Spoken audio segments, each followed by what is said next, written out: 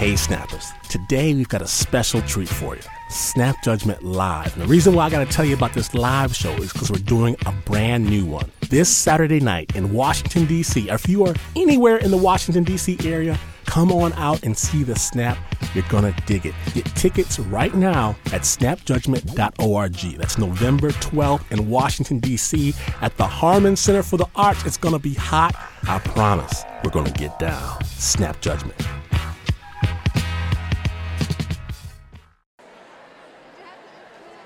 From PRX and NPR, you're listening to Snap Judgment. And friends, we're about to rock it live. I am backstage right now with some of the best storytellers from all over the country, and they're going to bleed onto the microphone. We're calling this one True Confessions. In just a few seconds, we're going out on that stage, San Francisco's Brava Theater, to that welcoming crowd. And now, you got to understand, this is a True Confessions show. Stories do mention sex, drugs, and rock and roll. Parental discretion is advised. Here it comes.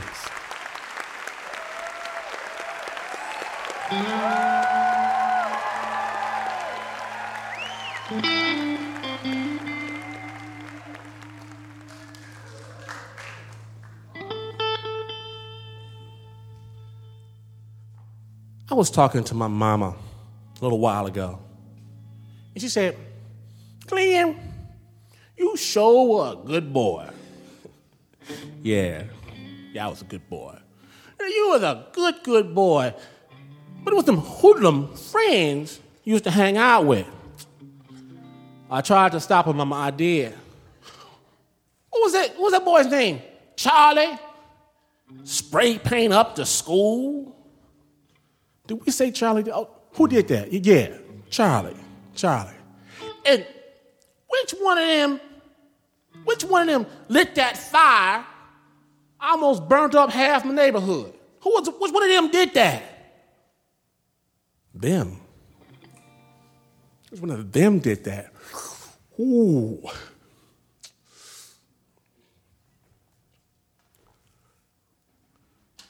Welcome to Snap Judgment.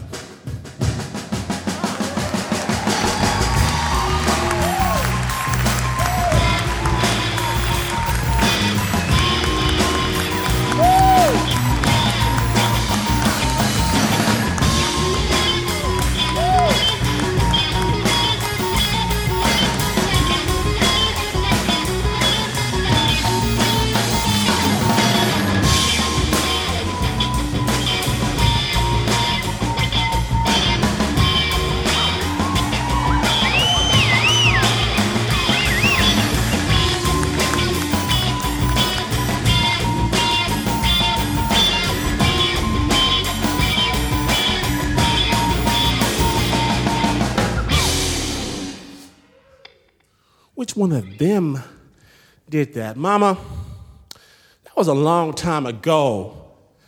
I can't remember all them white boys' names. Isn't that right, Alex? Not quite for sure who might have done that fire. See, today's show, Snap Judgment, we're going to have some storytellers, real people with real jobs. Real people with real jobs. They're going to come out here today and tell their own stories, true confessions, things they did, secrets they got, stuff they didn't want anybody to know until today. We are so pleased. But this Snap Judgment show, this here is storytelling with a beat. What? With a beat? Now, you can have a beat, friends. There is no beat without a band.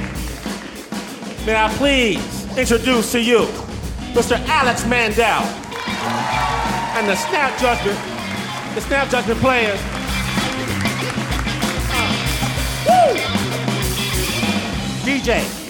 DJ, the android on the ones and twos.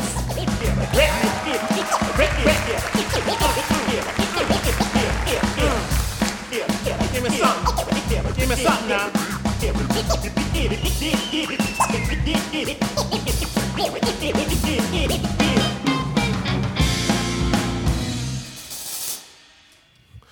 Now, we are so very pleased. I am thrilled to bring our first storyteller out here today. See, our first storyteller tonight is an artiste.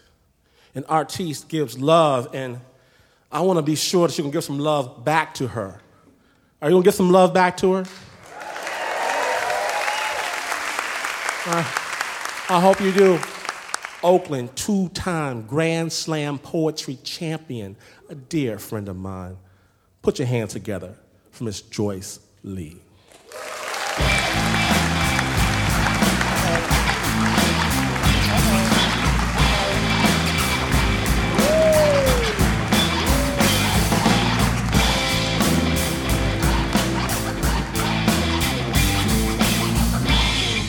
So what had happened was, I was looking for love or something real close to it when I met Damien.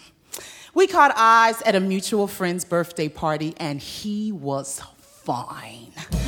Damien stood about 6'3", eyes green, shaved clean with muscles all in between, so we talked a bit.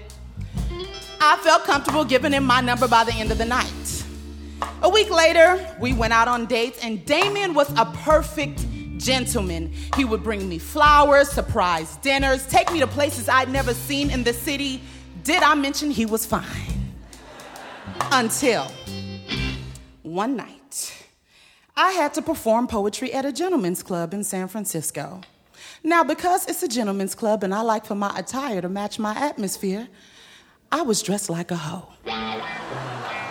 And being the awesome girlfriend that I am, I invited Damien to join me. But I told him that I had some things to do early in the morning, so he would have to take me straight home after the poetry event. He said, okay. But afterwards, he wanted to take me to this dance club just for a second, he said, just for a second. So we went to the dance club. And I waited and waited and waited. But about 2 a.m., I'm starting to fume.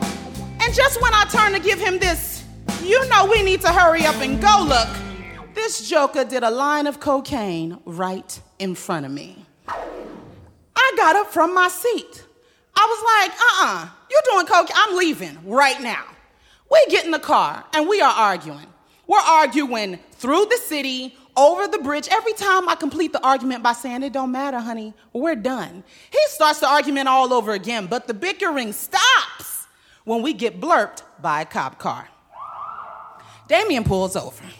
The cops run his license, and before I can get a hold of what really is going on in the situation, he's handcuffed and sitting in the back of a cop car.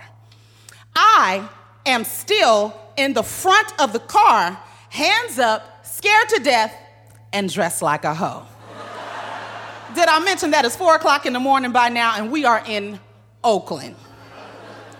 By this time, there are 7 cops. The one that wasn't white comes to my side of the car and motions for me to roll down my window. And he whispers, slowly get out of the car and stand next to me.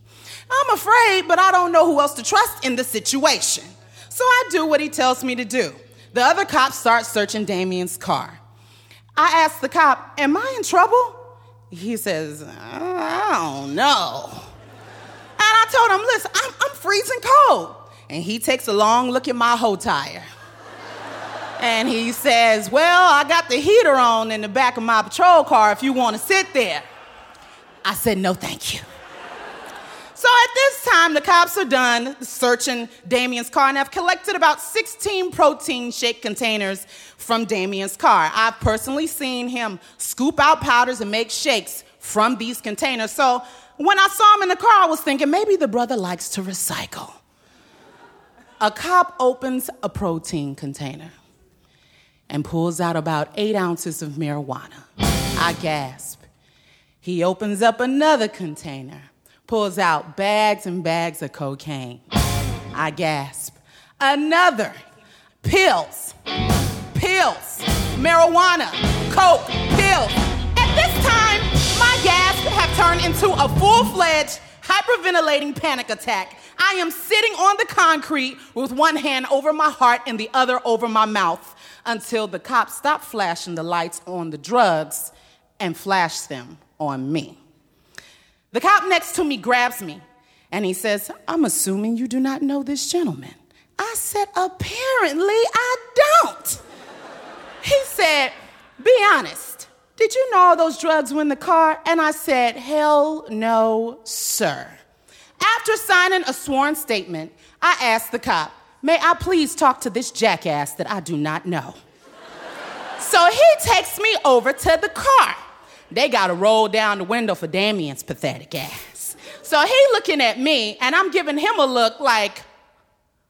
And then he starts explaining, well, you know, baby, I really heard what you were saying in the car, and I'm gonna really change. I said, you know what, Damien, this is not the time to be making promises to me. And he was like, well, sweetie, could you do me a favor and could you call my mama? I said, I don't know her. I'm not calling. No, I don't know her. Well, could you call my cousin? I said, no, I don't know her either. He said, well, damn, baby, can you do me a favor and can you call my wife? I grinned. I took down his wife's number. And when the cops took Damien to jail and the sweet cop took me home in the backseat of his heated car, I called his wife and we had dinner. I held her hand throughout the divorce and we are still friends today. That is my true confession.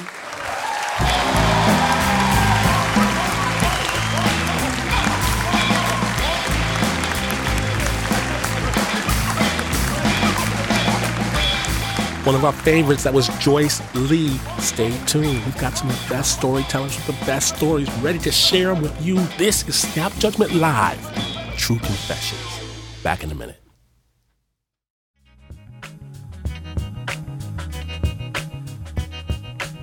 You like it, don't you? You like Snap Live? I know you do. And if you do, and you're in the Washington, D.C. area, be sure to get tickets for Snap Judgment November 12th. We're trying to get the snappers there. Look, there's going to be, if you don't get there, somebody else is going to get there for you. We want the true snappers, only the true snappers to be there. Snapjudgment.org.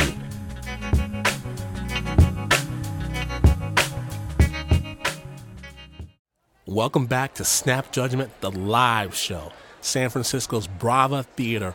Real people with real stories about what they done did. And some of these stories, wow, they might not just be appropriate for the youngsters, the real youngsters. Parental discretion is advised. Snap Judgment.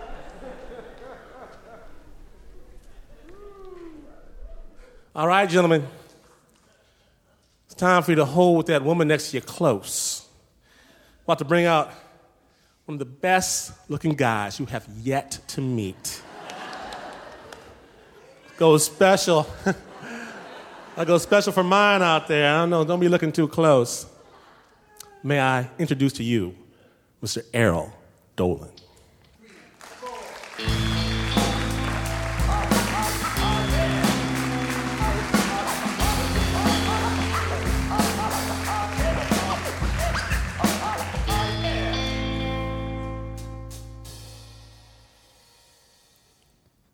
The first time I laid down with a prostitute is in Tokyo, Japan.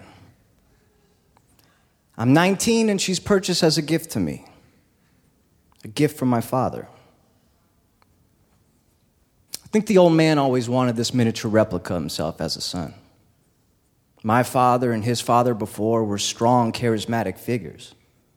I seen this picture of my grandfather when he was younger, in the 1950s. He's dining in Venice on white tabletop linens, surrounded by men dressed in tuxedos serving him his afternoon tea. It looked like something out of The Godfather.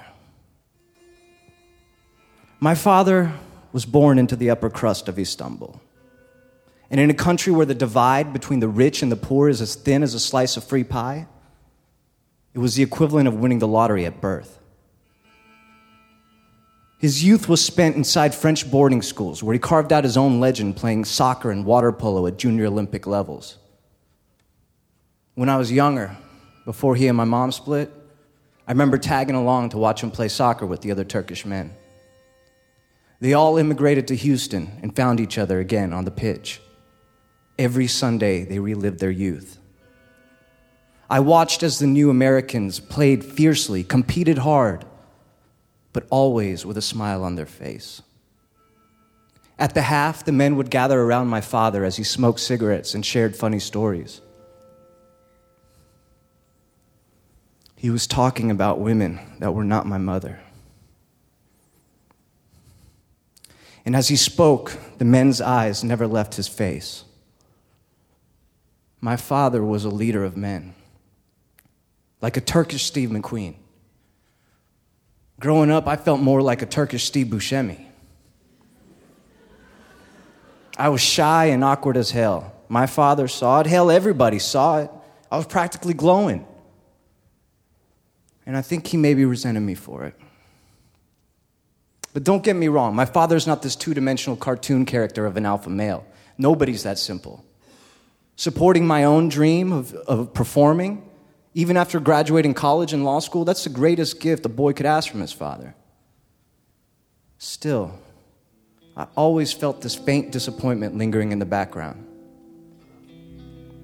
There's a Turkish word I heard growing up, and it might be my least favorite word in the entire lexicon of the human language. Zayıf. It means weak, empty, emaciated, little, ugly, good for nothing, unsuccessful, timid, shy. Or maybe it just means weak, and the rest is what I felt when my father used that word to describe me. I'm visiting him in Tokyo. We're having dinner with his clients inside a restaurant the size of a small studio apartment. I look over in the corner and see a peppered-haired man flanked by two Japanese women. I begin to get a primer on the social rules of prostitution from one of his Japanese co-workers. Conversation creeps across the table until my father gets wind of it. He grins like a Cheshire cat.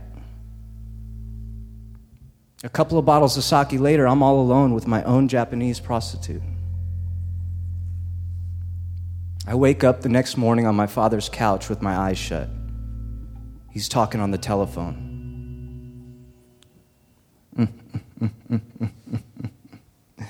Ne güzel ya. Bu zayıf çocuk artık kocaman bir adam oldu. Zayıf çocuk. I can still feel the sting from those few words. What hurt most, my father thought I was a virgin up until last night. I wasn't. I can't say that's the last time I laid down with a prostitute either. The hookers, they're markers in time that remind me that I'm both human and an animal.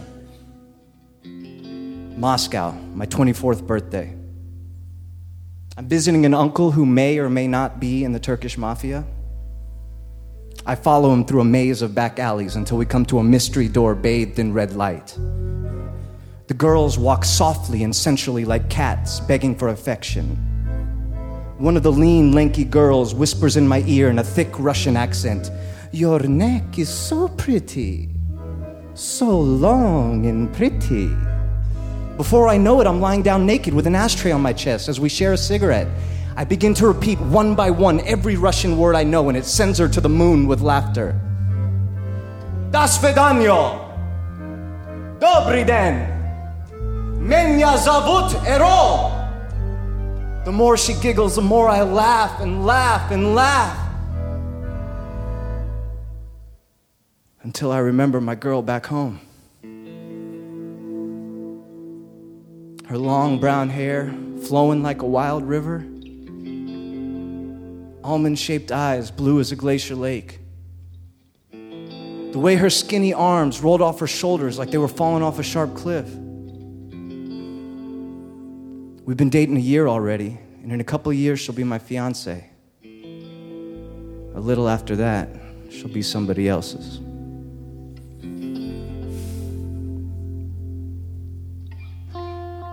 She gave this to me before I left on my trip. I joked that she should cut off one of her pigtails and give it to me for luck while I'm in Russia. It was a pimp line, but I stole it off Willow.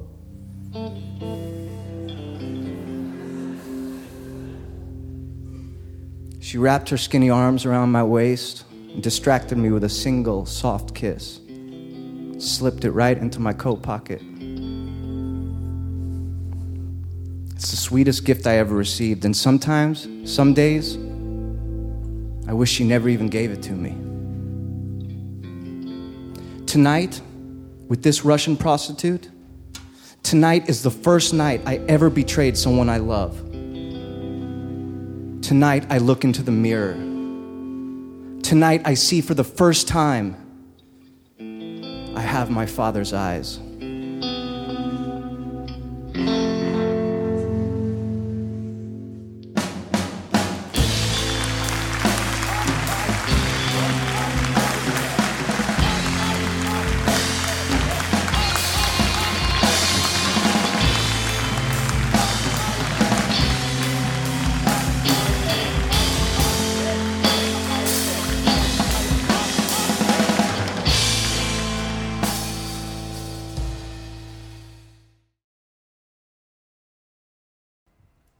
Hey, look who it is. That's great. Hey, give it up for all the stories so far, huh? Yeah. Don't worry.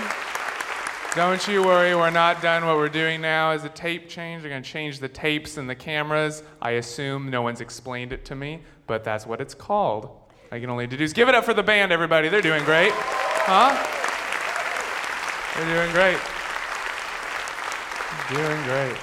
Is everybody excited about the Giants World Series? Everybody? Giants fever. Who has Giants fever? I have a kidney infection, but I can't pay the copay, so I'm calling it Giants fever, everybody. It's Giants fever. I'm happy to be here on the set of the musical Cats again. This is public radio money, everybody. This isn't Clear Channel. This is what we get. You didn't donate enough in the last pledge drive. You could have gotten a tote bag and a better set, but you didn't donate enough, so this is on you. All right?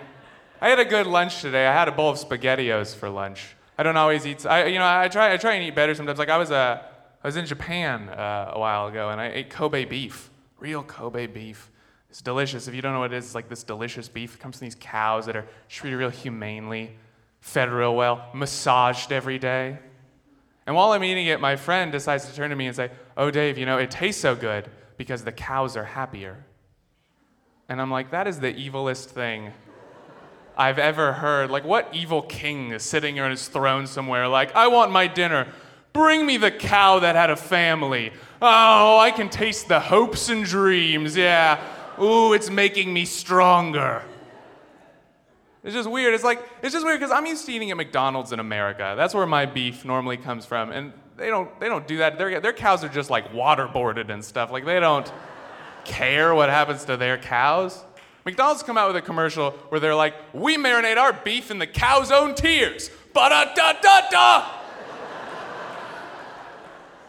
It does bother me when people are insensitive, though. Like, I don't like it when people are rude towards homosexuals, all right? I have lots of friends who are gay. My sister's a lesbian. I don't like when people are rude towards homosexuals, but I heard this phrase the other day when I said that, and somebody said, "Oh, Dave, God made Adam and Eve, not Adam and Steve." And I'm like, all right, well, she laughed, but it's not funny. I don't like that, right?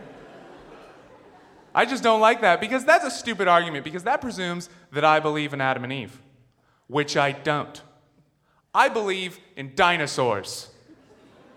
Big, gay dinosaurs. It bothers me when people are rude towards homosexuals. Like, I have a friend who's gay, and his dad's in denial about it, right? And whenever he talks about his son, he's always like, "Oh, he's not gay, he's just confused." And that doesn't even make sense to me, It doesn't even make sense. No one's ever given me, like, a riddle or a difficult math problem.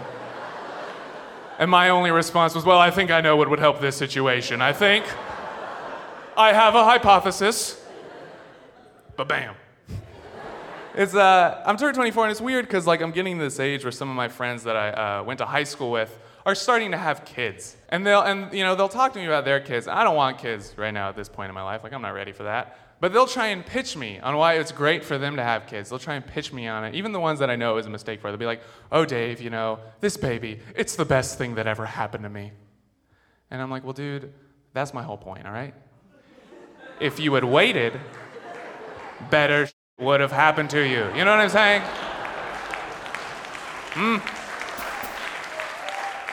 You didn't give it a chance, did you? I'm gonna be able to look at my baby and go, I've done better. I've done better than this. Doesn't really matter how this turns out, because I've done better. I'm gonna be a good father, I'm just gonna know. I'm just gonna know that. That's my goal. But they'll try and convince me, my friends will try and convince me why it was a good idea to have kids, you know? They'll try and convince me, they'll be like, Dave, you don't understand, you know, once you have a baby, it's just different. Once you see it, once you're holding it in your arms, you just look at it and you go, oh, it's the miracle of life. The miracle of life. It's like, that's not a miracle, all right? Sperm plus egg equals baby. That's science. That's what happens, all right? I've had sex without a condom where she wasn't on the pill and she still wasn't pregnant, and that is a miracle, all right? That's just the hand of God coming down and being like, got it. Don't worry, Dave. Doves and rainbows and free time, all the free time you still have. All right, thank you all very much. I've been Dave Thomason. Thank you. Hey.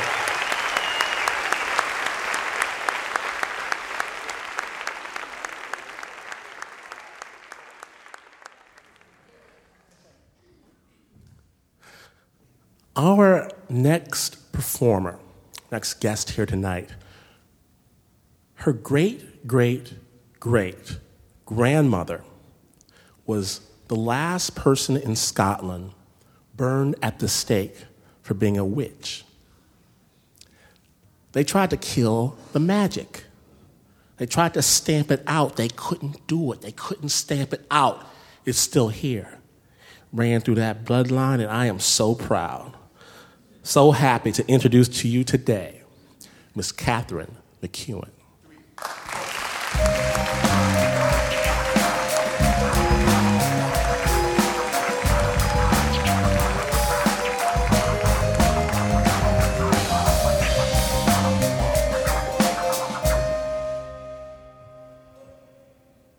When I first moved to America, I realized pretty quickly that I could fool everyone into thinking that I'd grown up like the Queen.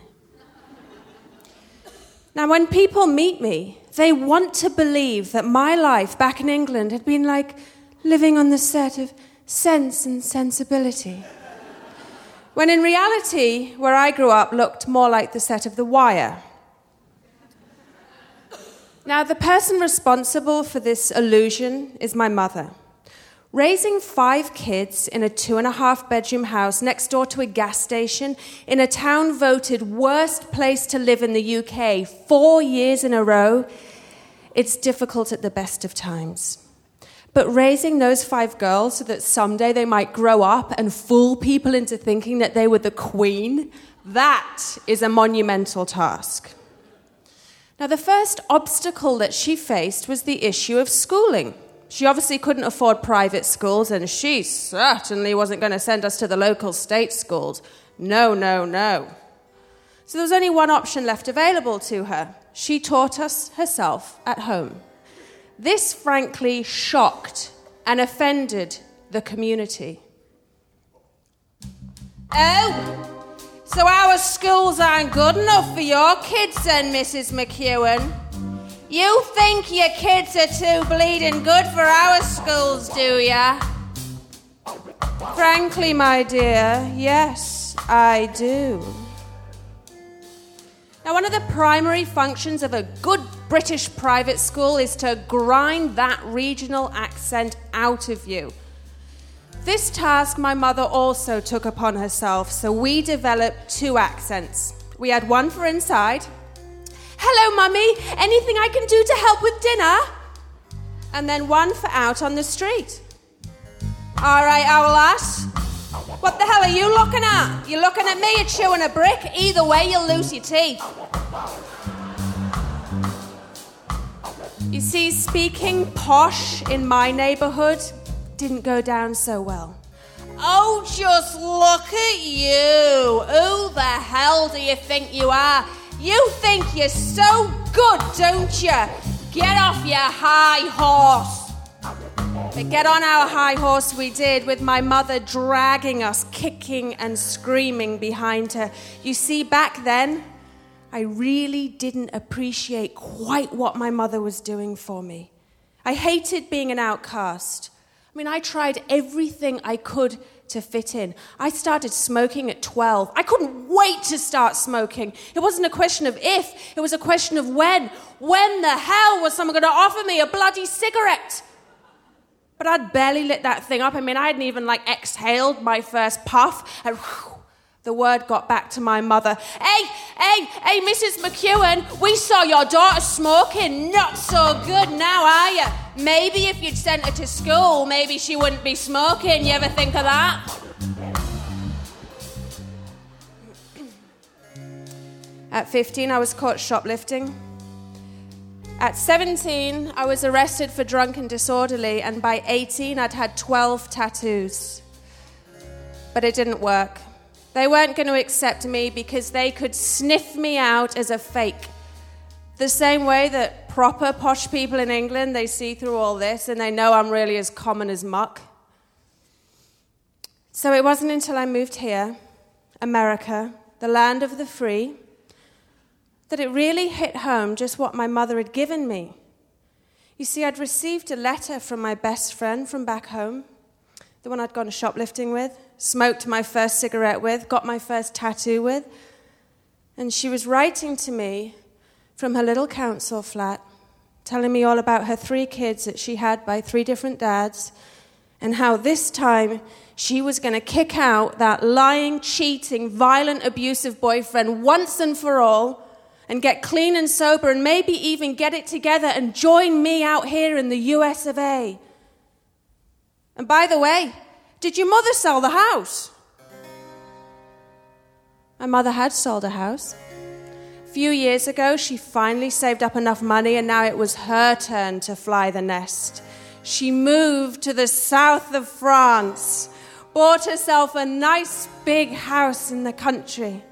And last time I visited her, I saw she was doing a pretty good job of fooling everyone into thinking that she had also grown up just like the Queen.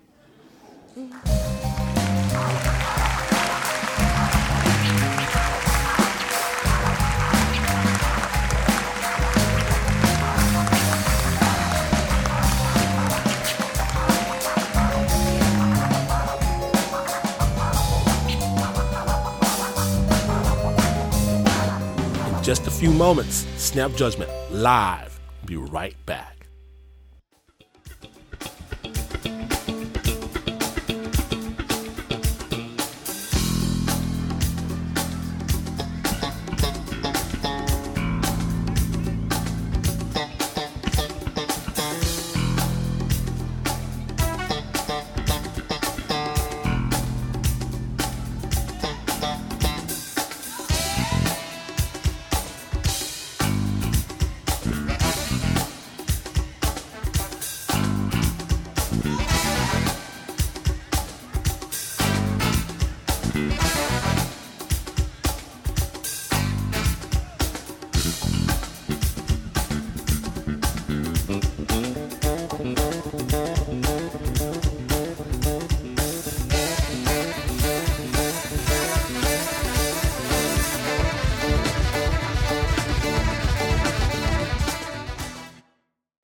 Welcome back to Snap Judgment. This is the live show. This is Snap Judgment Live. And if you want Snap Judgment Live to come to your town, well, let somebody know.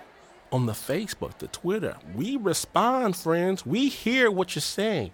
Snap Judgment Live, traveling all around the country. We might even come to your town. We return to the show right now, already in progress. Most people straddle their own little world. Now, our next guest, she does the high and the low, the CFO, the MBA, the ABC.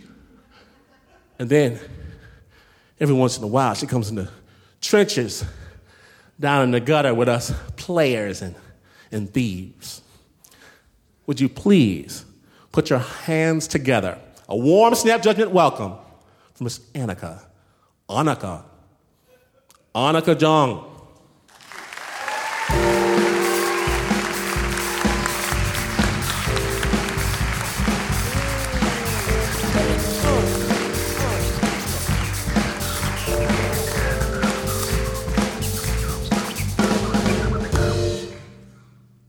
When I graduated from college, I took a job as a management consultant. This is a very serious job. I'm talking like buttoned up, professional, long hours at the office, on the road, Monday through Friday, every single week. Like, you know all those jerks at the airport with like the suits and the roller bags and the Blackberries? That was me. And maybe unsurprisingly, this wasn't a very fun job, but it did have one perk. I got to keep all of my hotel points and airline miles. Which turned out to be a pretty good gig, right? Because I would walk into the hotel, and they'd greet me by name. Then they'd upgrade my room, and they'd send up a fruit plate and a bottle of wine from the manager. So I'm thinking, life was pretty good. I'm cruising around in my power suit, I'm going to meetings, I'm making synergies, and the whole time I'm living this grown-up lifestyle, I'm thinking no one is gonna find out my secret. I was just a kid. I mean, I was barely old enough to drink the wine they were sending up to my room. I had no business flying first class, let alone giving managerial advice to executives. So I was a little self-conscious. And outside of the privacy of my own hotel room, I was really trying to be mature.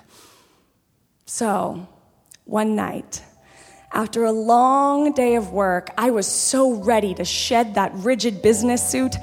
I got back to my hotel room, I put down my briefcase, kicked off my heels, and just breathed a huge sigh of relief. Then I changed into my sparkle snowflake jammy pants and my unicorn t-shirt and tucked myself into bed. It wasn't until I went to turn off the light that I realized something is missing. Where's my bear? Now, for those of you who don't know me, I still sleep with a stuffed bear. I don't want to see your judgmental badger faces. I know, everybody's got their thing. Mine just happens to be the bear, okay? So the bear's missing, but at first I'm trying to play it cool, right? I'm like, oh, I'm sure he's here. So I check behind the pillows and in the sheets and then under the bed and then in my suitcase and in the dresser drawers and behind the curtains and in the cushions and in the bathtub, and pretty soon I have exhausted the in-room possibilities, and two facts become clear. One, the bear is not in the room. Two, I'm about to make a very embarrassing phone call to the front desk. So I call down, the concierge tells me, yes, ma'am, we'll find him right away. But when I hang up with him, I'm still freaking out. In fact, now I'm pacing around the room. I'm thinking, where could he have gone? He couldn't have gotten far on foot. What am I supposed to do now? I guess I'll call my mom, wake her up in the middle of the night. So I do, but she does very little to calm me down. In fact, she tells me I'm gonna need to find him before housekeeping puts him through the ironing machine, which I'm thinking is like a medieval torture device for stuffed animals, and now I am fully panicked. I decide I've just gotta march down there and get him myself, so I tear out of the room, still in my jammies, because I'm a woman on a mission. I don't have time to change my clothes. So I'm in the elevator, I'm trying to collect myself. Elevator's going down, doors open. The lobby is full, okay? It is like the middle of the night, but some red eye has just landed, and it's full of the suits and the roller bags and the Blackberries, and I'm standing there in my jammy jams. It's great. But I make a beeline for the front desk, right? And he's already whipping out the walkie-talkie to issue the APB, and he's like, attention, hotel staff. One of our platinum-level guests is missing a bear.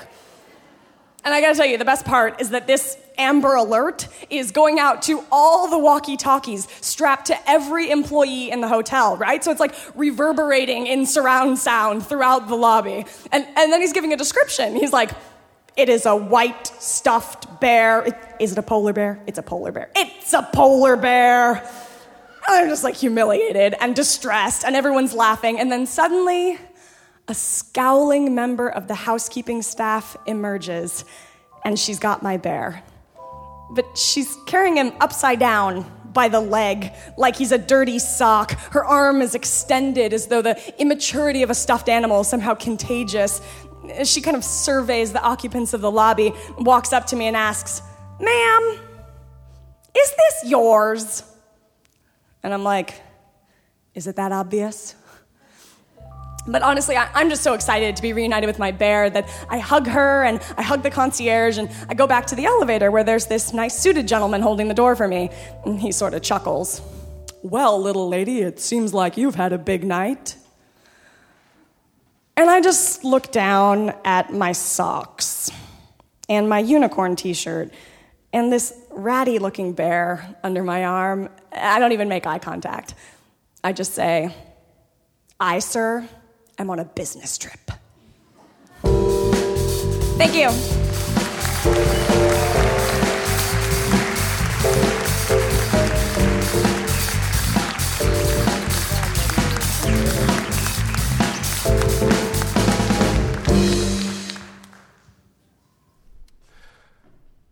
I was hating life. Hating it. Hated my job. Hating the suburbs. And I get to the point where I was hating the weekend. My buddies, Ray and the crew, we go to the same places every weekend. Meet the same girls, get dissed by them, and have to go right on back home. I was hating it. I was telling them, I can't do this anymore. I'm not going to do this anymore. I am not going to these sorry clubs. Like, where you going? I'm going to Detroit. Hey, man, we don't go to Detroit. Detroit's scary. We don't do that sort of thing. I'm going to Detroit, fools. I got this new clubs opening up, and I'm going. And like, we ain't going with you. Yes, you are. Yes, you are. No, we ain't. Tell you what. We go to this club tonight. I'll go to your club tomorrow. They say, okay, cool. It's going to suck, but we'll try.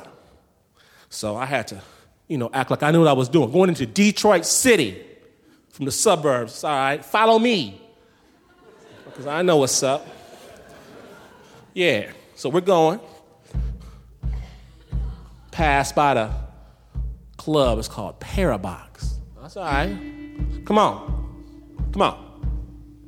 Go up to the bouncer, big man. How you doing? $5? That's not bad. $5. Well, open up the door.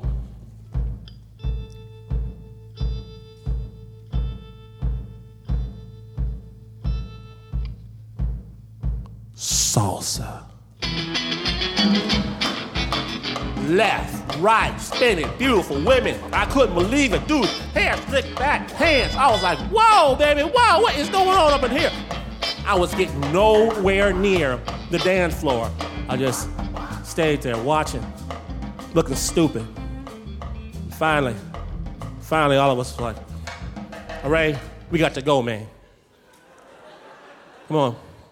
We got to go on home. Yeah, I went on home, got back in the bed. Next morning, I got that phone call. It's Ray, man. We got lessons in a half an hour. Get your butt out of bed. All right. Get to class, right? And it's this beautiful teacher. And she's like, salsa has 8 steps. 8, all right? Trying to get that thing. 5, 6, 7, 8. Now, ustedes! Can't do this. Ustedes! Trying the best I can. It's hard for the brother sometimes. She said, no, stop it. Stop everything. Stop this. Stop what you are doing.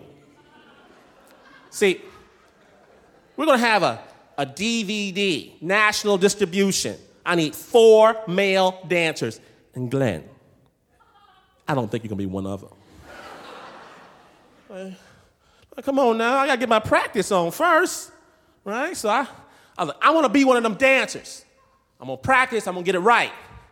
So I was practicing in the morning, brushing my teeth, trying to get that 8 steps going on. Heck, 8, 7. I was trying to get it. I couldn't quite get it and be at work trying to get my dance on. Then one day, I got home.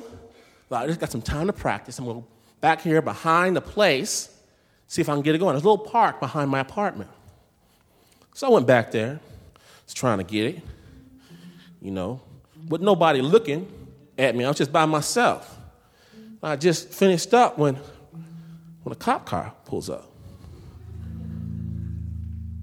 Excuse me, what is it you're doing back here? Officer, I'm just dancing. I'm gonna need you to go on ahead and get in your car, not move. Stay there, please. I get in the car. Another cop car pulls up. Another one. 5, 7, 8. Cop car saying, I got things to do. I'm not a criminal. Come on, man. Hey, excuse me, officers, I got things to do. Y'all help me out here. What's going on? Nothing. I wait 45, 55 minutes. I'm getting, come on. Officers. Finally, in typical experience, black male fashion, I put both arms outside of the car. I got nothing in my hands. I have nothing. I just want to talk to somebody, please. Can someone please talk to me? I need to go about my business. I'm gonna open the door from the outside. I'm gonna open the door now, officers.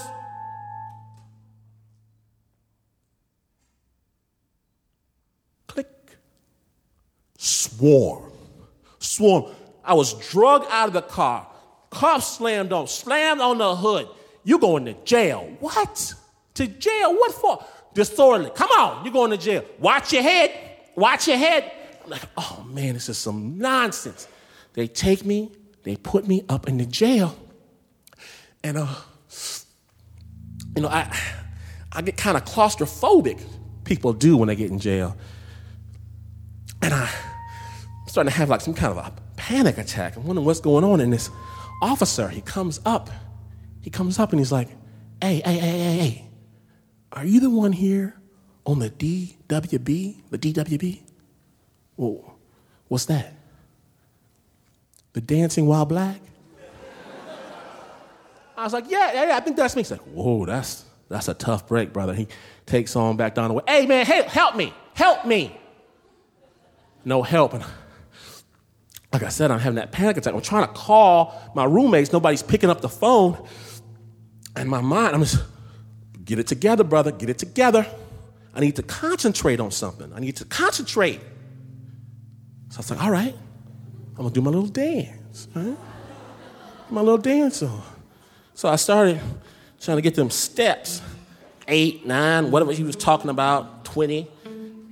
And certainly kind of occurred to me, it's not 8 steps, it's 3. It's more like a 1, 2, 3. 1, 2, 3. 1, 2, 3. 1, 2, 3. It's a quick, slow. A quick, slow. Quick, slow. Woo! Quick, slow. Quick, slow. Ah! Quick, slow. Ah! Woo! I'm dancing, baby. Woo! Yeah! No. Stop it. What is it you think you're doing in my jail cell? Warden all talking to me. I'm like, what you gonna do? Put me in jail? 1, 2, 3. 1, 2, 3. Up. 1, 2, 3. Yep. Get my little thing on. Finally, I got a hold of my roommates. Get all the white people we know with some money and come get me up out this jail. They did. They had to laugh first. They could see me back there. Very funny. Pay the man. Pay him his money. So, I'm out. I went to class the next day. And the teacher, she was like, Glynn, where did you learn to dance? And, I knew she liked them hardcore brothers. So I told her the truth. I learned how to dance in jail. 1, 2, 3. Woo! 1, 2, wait!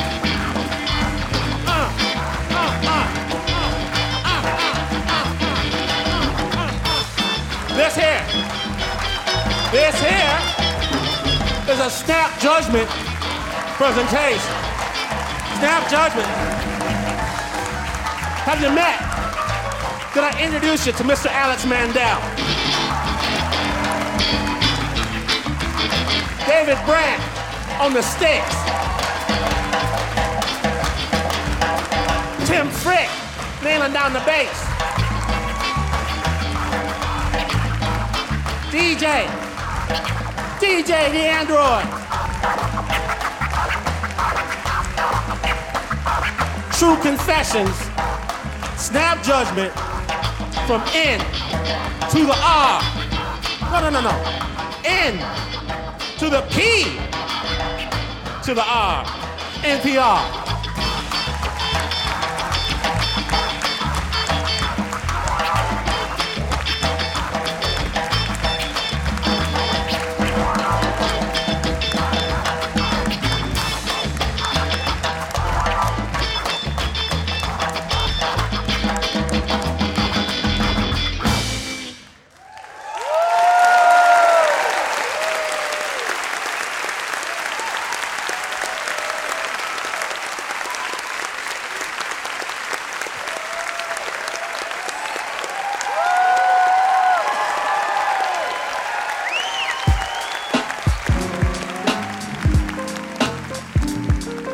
You've been listening to Snap Judgment Live. Snap Judgment Live, True Confessions, and we are so thrilled, so proud of Jeanette Aguilar, who helped us produce this special show with Will Urbina, Rita Daniels, Stephanie Fu, Anna Sussman, Joe Golding, and Jeremy Black.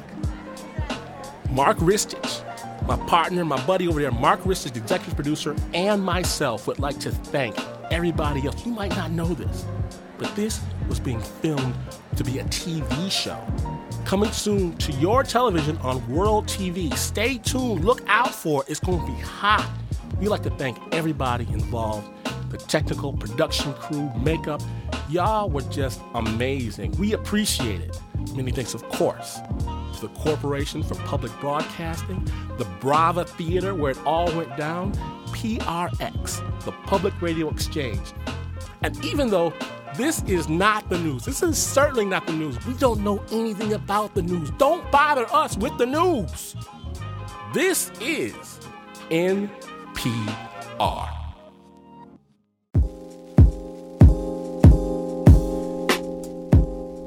That was Snap Live, ladies and gentlemen. Snap Live. And as you already know, if you are in the Washington, D.C. area, come and join us. It's going to be a hot show, I promise you. Kate Ascott Evans is going to join us. Joshua Walters is going to be there. All News Stories is going to be hot. Get your tickets now. snapjudgment.org. Hope to see you there. Peace out.